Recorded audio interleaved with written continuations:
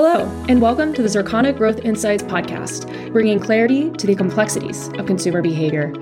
Episodes feature industry experts, partners, and guests across the 26 industries we track, representing nearly $4 trillion in global consumer spending. Our goal is to give you transformative insights and the most complete view of consumer and market opportunities.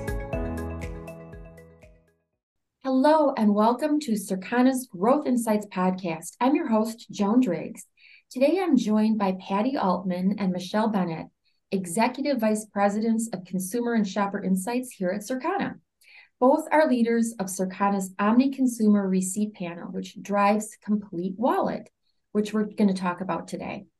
Complete Wallet provides the most complete view of how consumers spend, delivering insights into everything from media and work to how we handle inflation, and identifies lifestyle shifts that are happening in real time. This is probably the best example of the two companies coming together, IRI and NPD, and it's culminating in this powerful Complete Wallet.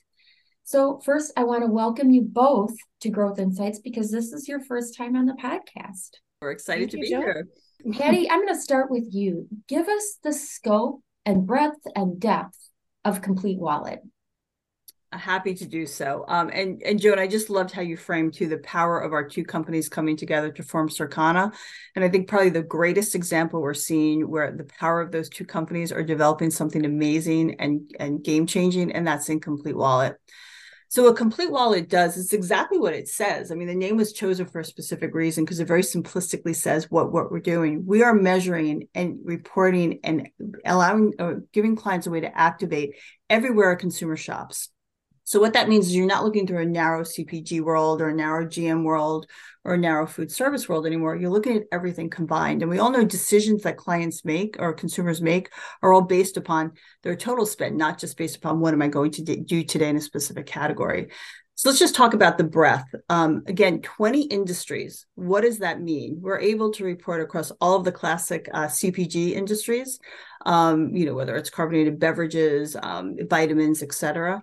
Plus, we're also covering general merchandise. So things like technology, auto, are you buying windshield wiper blades, entertainment, toys, soft lines, which is things like, whether or not you're buying t-shirts or athletic footwear, as well as food service. And we have an incredible food service offer too. So you can understand quick service versus fast food versus, how many different menus you want to look at. There's a whole host of things we can do. We can then drill that down to over 1,200 categories. So again, you want to go deeper. If we're talking about consumer technology, you can look at consumer like wireless routers, et cetera. When it's at its full iteration, Complete Wallet will also provide branding and attribute level information as well. But we don't stop there, right? Because it's also important to understand the channels. We report on, or Complete Wallet will report on over 30 channels. And again, if you think about the variety of categories that I just spoke about, it's important to make sure that we're also, in addition to Aldi's, we're also reporting on AutoZone. In addition to Kroger's, we're also able to report on Dick's Sporting Good. All of these things from a total channel level, over 30 into individual retailers as well. So you can see just from the few details that I shared now, it is a game changer for our clients, manufacturers and retailers, because they're going to be able to view the holistic consumer, where they shop, when they shop, and how they shop. And that is a lot to wrap your arms around. I mean, think about that. You can look at how we're spending, how we're behaving, but it really does seem overwhelming. So, Michelle, I want to turn to you and kind of figure out, how do you drill in and decide what these insights are going to unlock? Yeah, so a couple things. Typically when I'm working with clients, especially a CPG client, we look at a very narrow window of spending. We might look at, retail food and beverage, or start to layer in things like non-edibles like home care or healthcare or mass beauty. But that's just a small proportion of the total spend. For example, food and beverage is less than $3,000 of annual spend. And then when you add in the home, health, beauty, it's only 4,000. But if you start to layer in the out-of-home consumption, the on-premise dining, general merchandise like fashion, auto, technology, you're looking at over 10,000 per person. And so we know today with inflation that consumers are making trade-offs. And if you want to defend your position, much less grow your brand, you really need to understand those trade-offs. And they're different, right? They're different by different buyer segments, by different cohorts. So we're seeing it vary, based on your generation, your life stage, of course, income, even ethnicity. So by understanding your consumers and what their priorities are, you can defend your position and grow your business. I'll give you an example. So defending your position, you have to understand priorities. Think about the guy. Picture this guy who goes in the morning to the convenience store or the gas station to get their morning cup of coffee, right? How much do you think this person spends in a year at Starbucks? What percent of their spending? And Patty already knows the answer to this. So any thoughts on that, Joan? $100. Yeah, it is. So if you do it percentage wise, a lot of people will guess, like 5 or 10% of their spending goes to Starbucks, but it's actually 45%, right? Almost half of their spending goes to Starbucks, but it's about priorities, right? Okay, So but this just to person, clarify, that's my 45% on coffee. yeah, Okay. 45% of their coffee spend is spent at Starbucks. And this is the convenience store coffee buyer. And the reason is trade-offs for this person, right? They're not buying coffee in the morning, they're buying coffee at lunch because they are craving a sweet pick-me-up, right? Like a treat in the middle of the day. It's the lunch occasion, and they're not just buying regular coffee, which is what they buy in the morning. They're buying things like the caramel ribbon frappuccino crunch, and their purchase ring is huge. It's $13, over $13. So really it's about understanding this consumer at a granular level in terms of day part and menu items so that you can cater to them. That is unbelievable. It's interesting because I've had conversations with David Portalatin around food service and the return of that morning day part, thinking, oh, people might still brew coffee at home, but now they're going and they're having that cup of coffee maybe during their commute or after they drop the kids off. And you're layering in something completely different that I hadn't even considered about, because it's not part of that day part, but you're looking at the bigger, broader picture. And the consumer in their head might not even compare that quick cup of coffee in the morning to the fancy coffee with a $13 price tag that you're just describing to me. So that is incredible for any manufacturer, any retailer, any food service outlet to have that full picture. It's really interesting too, and Joan, is we could take that a step further. So we can absolutely understand purchasing patterns within exactly what Michelle just spoke about into granularity and levels you would never expect. But another one of the offers with Complete Wallet is we can then survey those people too. So we can then go back and find out what attitudes or behaviors wouldn't necessarily show up just in purchasing patterns, but did you go there because it was a treat for yourself? Did you go there because it's less expensive and you like to be able to ever occasionally sneak away for something that's just for you? There's a whole host of things that we can do in addition to just examining the purchase behavior and patterns too. So I think that makes me want to jump around a little bit, because now I want to know, what are some of those pieces of this puzzle? I mean, you've just mentioned that not only can we observe this behavior because of receipts or our partnerships, but now we can go back and get the full picture from the consumer who actually made that purchase. So what are some of the moving parts here? What are some of the elements that make this so rich? Well, there's a couple of things. And again, I am so proud of being part of Circana and how we have brought the best of both worlds together. So not only is it just all the different techniques that we can do that Michelle has described, or the survey, or the fact that we can create segmentations, there's a whole host of things we can do with the Complete Wallet. It's also how we do it that I'm particularly proud of. So again, at the end of the day, the data is only as good as the quality of who your panelists are and where you're recruiting from. One of the very first things we did when we came together as an organization is that we revamped our data collection methodology. We have a new app that we've just designed and has deployed, which is built to do not only create a great panel, but also be built for the future. So there's going to be a point in time where we're going to actually be able to ask people in the moment. You went in and you bought that Frappuccino, and we know that you submitted that receipt. We're going to be able to do in the moment and understand exactly, well, why did you purchase that at that time? In addition to, we have classifying some of these items are not easy. I will tell you, being in the GM space for many years, classification of men's underwear or t-shirts, it is really tough. The dictionaries that we have both on a CPG side and a general merchandise side, plus the history we have with Crest and Net, allows us to really be able to classify in the best way possible, in the most meaningful way possible, what and how, where these particular products should be aligned to, which is really important. And I can go on. There's a whole host of different things that we're doing that aren't always overtly obvious when you're looking at the data, but are really important because it's the underpinnings of what makes a really great panel. I do want to just pause there for a minute, Patty, and have you elaborate a little bit on some of the things you mentioned, because not everyone is familiar with NET, National Eating Patterns, right? Or Crest. So can you tell us a little bit about that? Because these are, again, some of those rich data sets that are coming together for the first time ever that kind of, to Michelle's point, open up so many more opportunities. So give us a little bit more background there. So the power of working with Circana is the fact that we have so many rich data sets, and we deliver it in Unify or Unify Plus in a way where you can seamlessly go from one piece of data set to another to tell your complete story. Again, our emphasis as an organization is all about the completes. You don't have to see that there's a hole here. I'm not quite sure how to fill that piece of knowledge. It's all there. So when I spoke about, Net and Crest and food service, quite honestly, it's one of the more difficult areas in order to, because it just operates differently from CPG. It operates differently from general merchandise. The fact that we have over 550 chains, we have over 150 coded to category level. We have 28 menus coded. All of that's because of the knowledge we have from the National Eating Trends, as well as from Crest. Both of these are data sources that are consumer driven, that either allow us to understand consumption behaviors and when and how people are eating, or actual, volumetrically what's happening as well.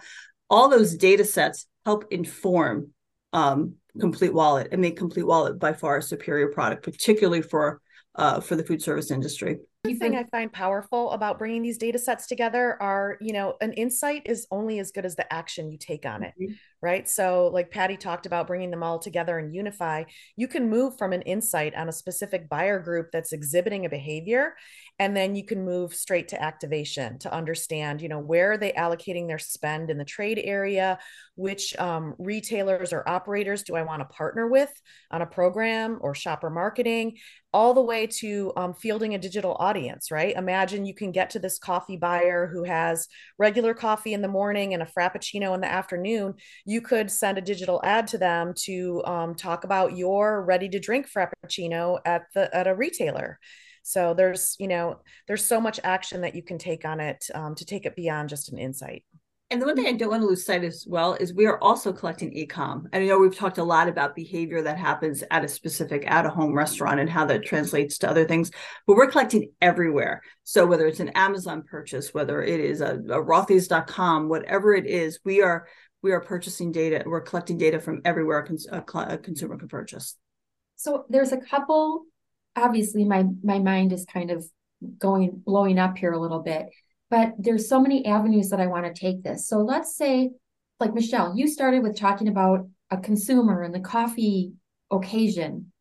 But what about that consumer like throughout the day? Do I want to focus on the consumer, or do I want to focus on other things that might go with those coffee occasions? Like, tell me some of the different kind of ways that I can be thinking about this and helping me wrap my arms around it.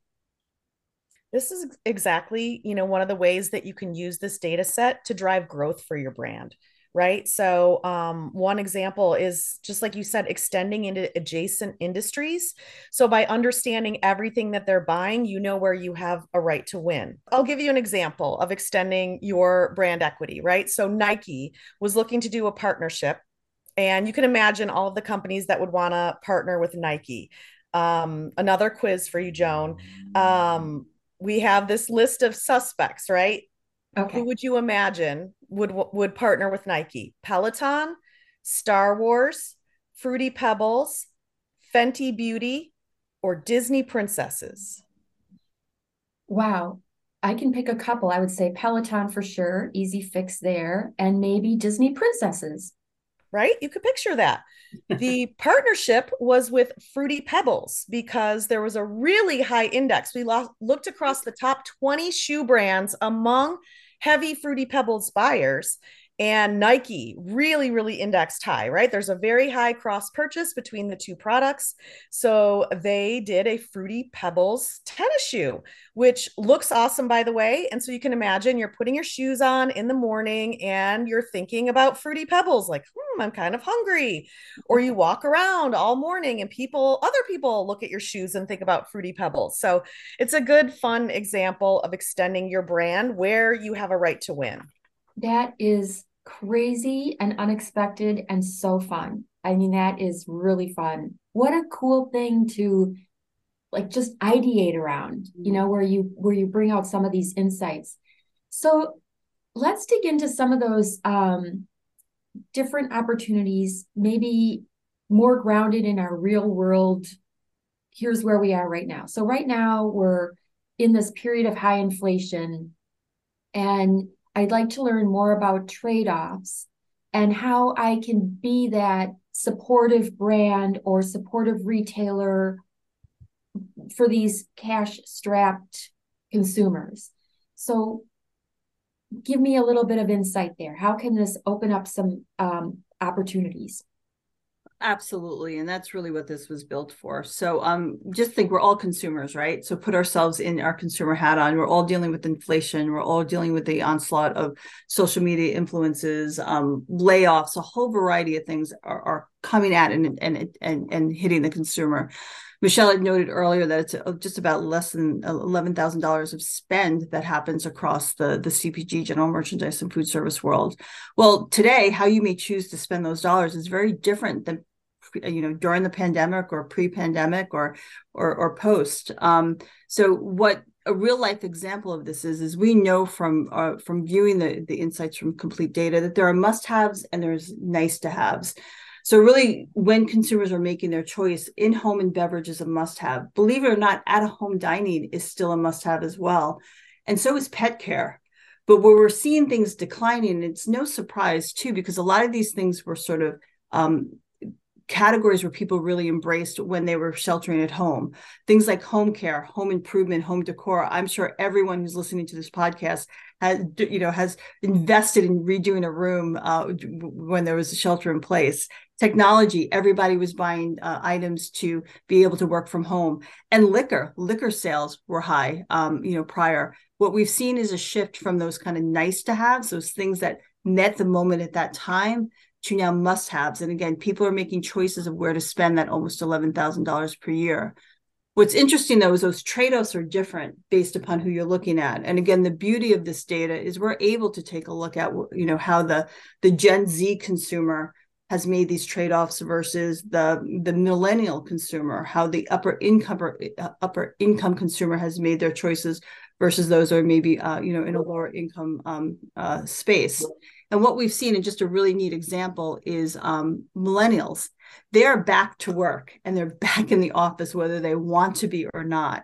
And as a result, we've seen a trade-off. They're spending more on tobacco and e-cigarettes, on convenience, on drug, likely, those times where they're stopping either before they're on their way to work or for a quick snack or for a smoke break. Where we're seeing less spending again are some of those, technology, again, no longer working from home textiles, no longer making your workspace look beautiful because you're working from home, office and electronics. So really, it's neat to see those real trade-offs happening. And again, with all these economic conditions and factors continuing to influence and pressure the consumer, we can just continuously refresh this and take a look and see how those trends continue to shift and those trade-offs continue to shift over time. It is real time shifting. It's fascinating. Yeah. Just think about it, even what you mentioned about home decor. And it's, for so many people that has been seasonal, like quick updates, because we were always in our home. And now it's like, maybe it's not so important anymore. I think that's brilliant. And I have to say, I wish this app had been around when I was starting to build my own budget.